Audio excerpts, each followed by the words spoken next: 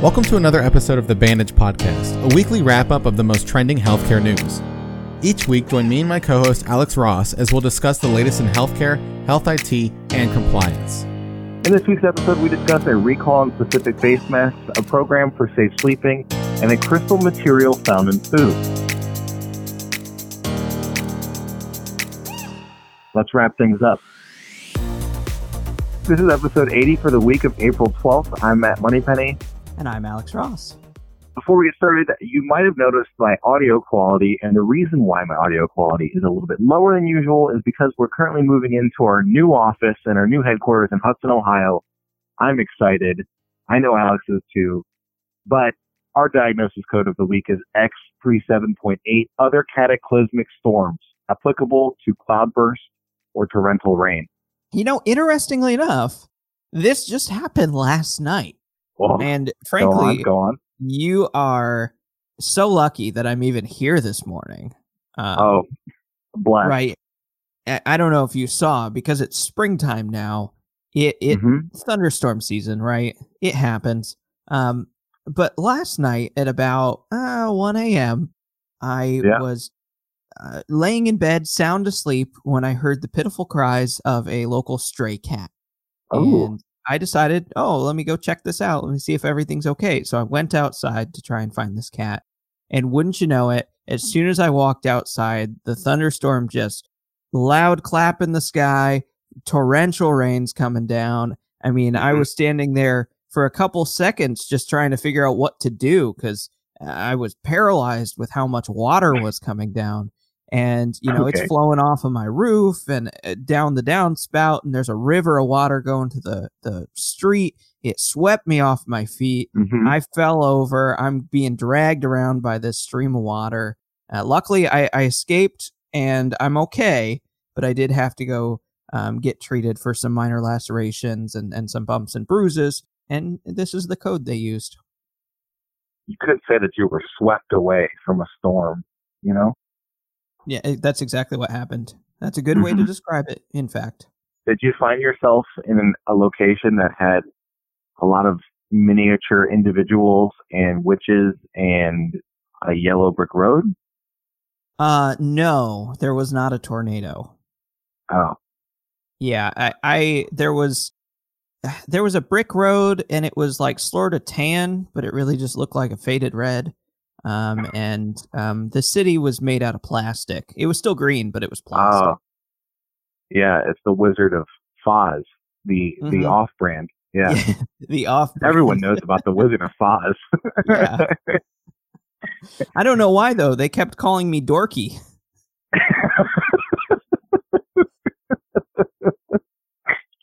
Anyways, let's get into the news. First up, we have safety concerns over protective gear. Despite the surge of graphene-enhanced face masks, government authorities like Health Canada recently issued a warning on using said masks. They're advising that people not use face masks containing this material because there's a potential that they could inhale graphene particles, which may pose health risks. This all started when people wearing the masks felt unwell, but it isn't established as to whether or not the brand is the problem. But Health Canada is advising not to use these face masks until the department completes a thorough scientific assessment. It's taking the precautionary approach of removing them from the market while continuing to gather and assess information on safety and effectiveness. I'll admit, I had not heard of graphene face masks prior to this article. Yeah, I can't say I have either, to be honest with you.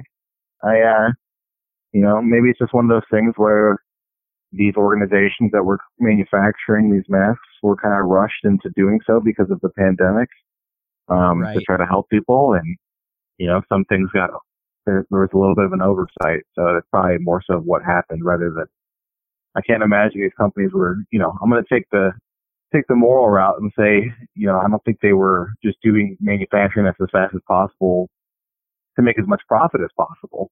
Right. That's not what businesses are for. Yeah, I'm now looking at them, and I think I have actually seen some of these masks in use, just generally. What it seems to be is that graphene, which is, almost like a carbon fiber, basically, but graphite,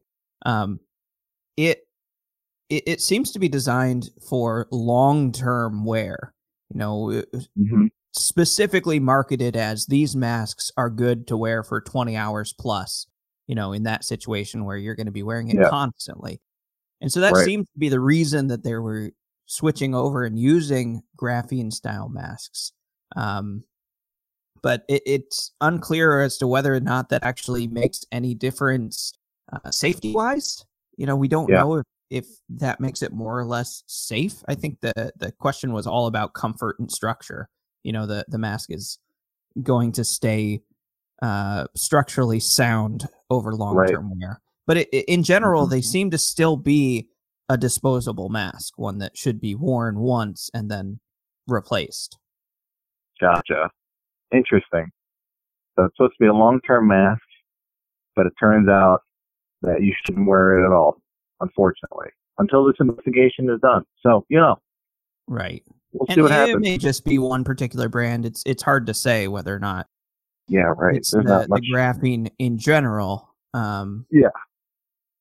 With everything going on right now, I mean, it's all of these companies who have never made masks before are making masks. Companies who have never made hand sanitizer are making hand sanitizer. And, those kind of things, unfortunately, means that mistakes can happen. And that's just the kind of thing that we need to keep on our toes about. So, agreed.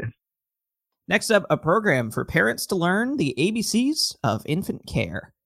Webster County Health Unit is partnering with the Missouri Department of Health and Senior Services to offer safe cribs to eligible families. In an effort to ensure that children have a safe place to sleep, the program provides safe and portable cribs, fitted sheets, and safe sleep education. The resources are available for families who have no other means for obtaining a crib, and there's no cost for them to participate. Eligible families include those struggling with unemployment or underemployment, lack of education, inadequate housing, domestic violence, chronically ill children, and a lack of transportation. The program coordinator pointed out that babies sleep safest when parents follow the ABCs. When babies sleep A, alone, B, on their back, and C, in an empty crib.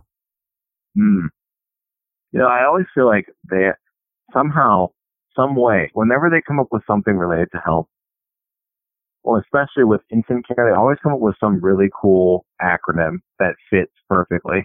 And I don't know if there's like some sort of master namer or acronym designer, but they're awesome. The acronym czar. The acronym czar, and they bring him in, he comes in and it's like a 5-minute, consultation, and then he makes like $2 million. That's exactly what happens. And it's not just infant care or whatnot. It's just medical care generally. Because think about it. What's the acronym for stroke recognition? It's FACT. That acronym is FACT. Now, what does that stand for? I know F is face. A is arms, I believe. S is speech. I got you. Hold on. And facial drooping, arm weakness, speech difficulty, and time. And time. Exactly.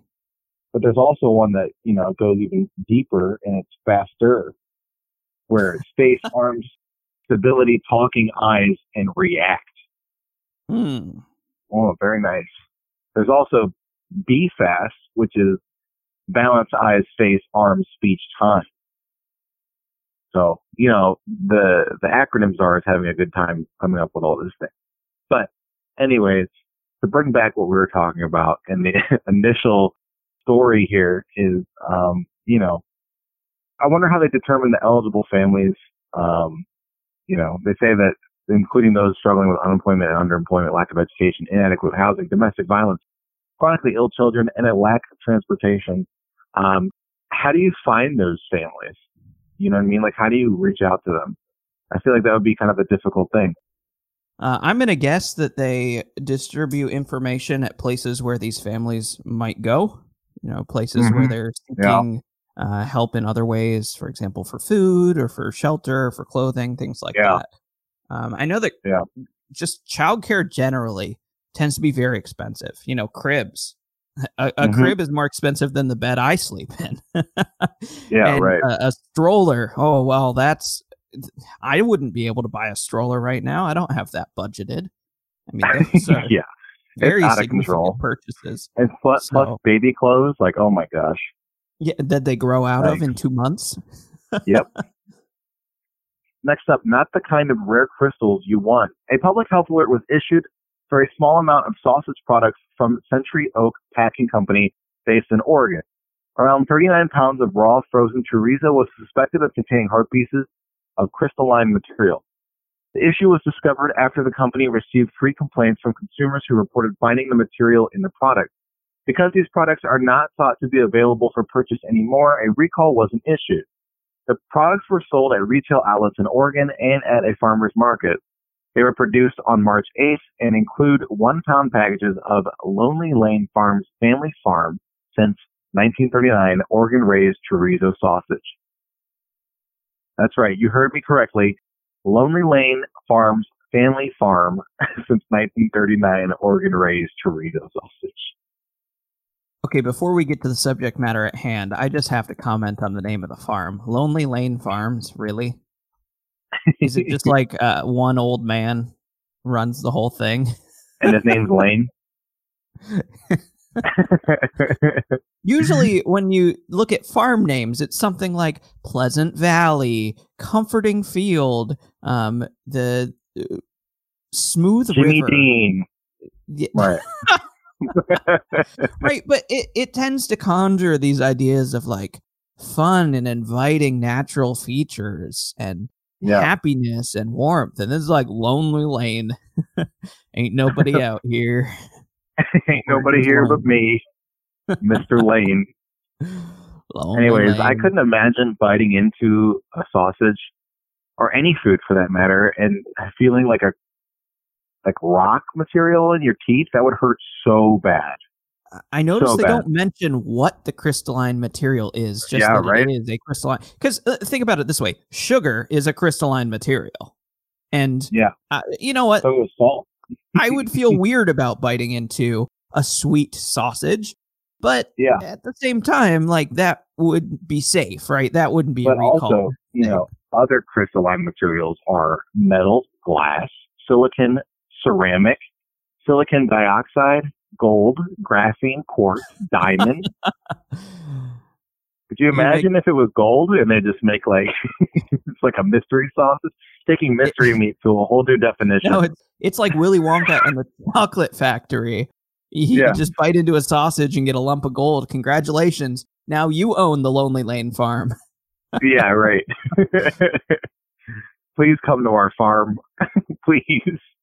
I also want to point out that this article was featured on meatpoultry.com, and that's just the most glorious website. What a cool name for a website. Actually, though, that's sweet. Meat Poultry. And with that, let's get into our next segment. BREACH, Breach Patrol. It's a breach! All of the latest cybersecurity breaches. Welcome to Breach Patrol. We talk about the latest and biggest and most recent breaches all across the world. First up, we have nothing to gain with NetGain breach. The advertising agency Wyden and Kennedy informed its employees that their data might have been compromised in a vendor ransomware attack last November. W&K uses the accounting firm Perkins & Company, which stores data on another vendor's servers. NetGain is the vendor that suffered the attack. None of these companies know for sure if employee data was compromised. Perkins & Company reported the breach to state officials on March 11th, and it said the breach was discovered on December 3rd. W&K confirmed that the agency had been notified of the breach. So ransomware doesn't, we always talk about ransomware and it's usually a healthcare company or government entities. In this case, it's an advertising firm, which is really unique. This story highlights two things that we pretty much hit on constantly. The first one is that the interconnectedness of business nowadays means that it's not enough to just do due diligence for your own company. You also have to do due diligence for the vendors you work with, right? Right. It's not enough to keep yourself safe. You got to make sure that the other companies you work with are also keeping themselves safe. Because if you want it done right, you got to do it yourself. So it comes back down to that age-old adage of, if you need some services to help your business, that's great, but you need to make sure that those services are protecting your data and your client's data, because you want to trust that your vendor that you're paying is going to help you out and do their best, but you never really know what their processes are internally and what they are 100%. The other thing that this story highlights is that the breach was discovered December 3rd, but it was not actually reported until March 11th. So, that gives you a pretty big gap of time there. What was going on for 3 months? They had to figure out what was going on, who was affected, what's the story, guys? What are we getting? How do they tell the public? Probably what it is, remediation. Right. Next up, it pays to be late. The Dutch Data Protection Authority has imposed a fine of over £400,000 on Booking.com for reporting a security incident so late. The breach occurred in 2018, affecting the personal data of over 4,000 customers. Around 300 customers had their financial data and details compromised. Booking.com discovered the breach on January 13, 2019, but it reported the breach 22 days later instead of the legally mandated 72 hours. One IT security company says that the fine seems severe since data of only 300 people was compromised out of 4,000 affected victims. So here's the other side of the story. In U.S. companies, we wait 3 months to report our breaches. But in Denmark, we have data protection that requires a report within 72 hours. Though I will say, the fine is kind of crazy. It looks like they fined, based on the numbers, they had 4,000 potential breaches that they didn't report. And so they charged them £1,000 per or £100 per breach, which total up to £400,000. When you break down the math, it doesn't seem that bad, right? £100 per customer, right? That's like, okay, so I'm a customer and my financial details are worth £100 in the eyes of the Dutch Data Protection Authority. But, once it's over 400 or 4,000 customers, that's a lot of money. It is. Yeah. That's definitely significant. Comparatively, this is a pretty small breach. 4,000 people, while still a lot, is, it's not 20,000 that we see sometimes. Right. Or, 500,000 that we see from bigger companies. So, that fine could get insane. Oh, yeah. It could compound pretty quick. And I think, if there's one way to ensure that the organizations that do business in your country does their due diligence, is to make fines like this where not even that big of a breach and, arguably, and fine them a ton. So it definitely sets a precedent. Right. We got to make an example out of them so that nobody's ever late again. Right. Exactly. And finally, facing user mistrust over a recent data leak. Personal details of over 553 million Facebook users have been published on a website for hackers, according to multiple reports. The details appeared on April 3rd and are available in 106 different country-based packages, including 32 million records on users in the US. Facebook said that the data was from a 2019 breach of its servers and that it had since plugged the security hole. In a tweet, a cyber researcher said that Facebook CEO Mark Zuckerberg was among the millions of users who had their data posted on the forum. There isn't much that the social network can do beyond warn people to watch out for phishing scams. Concerned users are encouraged to check if their email address has been leaked in data breaches using websites like Have I Been Pwned. Yeah, so we just talked about a smaller breach with a huge fine, and now this is a huge breach. Right, with no fine yet. 553 million times $100. Yeah, right. That's insane. That's like some countries' GDPR. Right, that's $55 billion if they didn't report. And obviously they didn't report because, it's coming out later that this has happened once the leaked data started showing up. So, if they were a Dutch company, they could be facing a $55 billion fine. That's crazy. Yeah, that is insane for sure. I almost feel a sense of justice that the CEO himself was included among the data that was leaked, right? It's almost like, well, you had a security issue and it actually affected you directly this time, as opposed to just the people you serve. Yeah, exactly. And it's still not gonna change the way that he does business probably. But It is it's like kind of karma.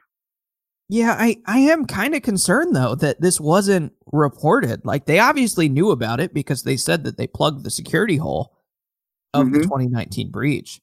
But I'm concerned that I didn't know about this until 2 years later when it started getting traction because of the release of this data. That's a big concern when we're talking about social medias that, there's tons of them and they all have my data. Yep, and all the websites that do advertisements send their data on the website to the social media, which makes things even more scary from a privacy perspective. Right.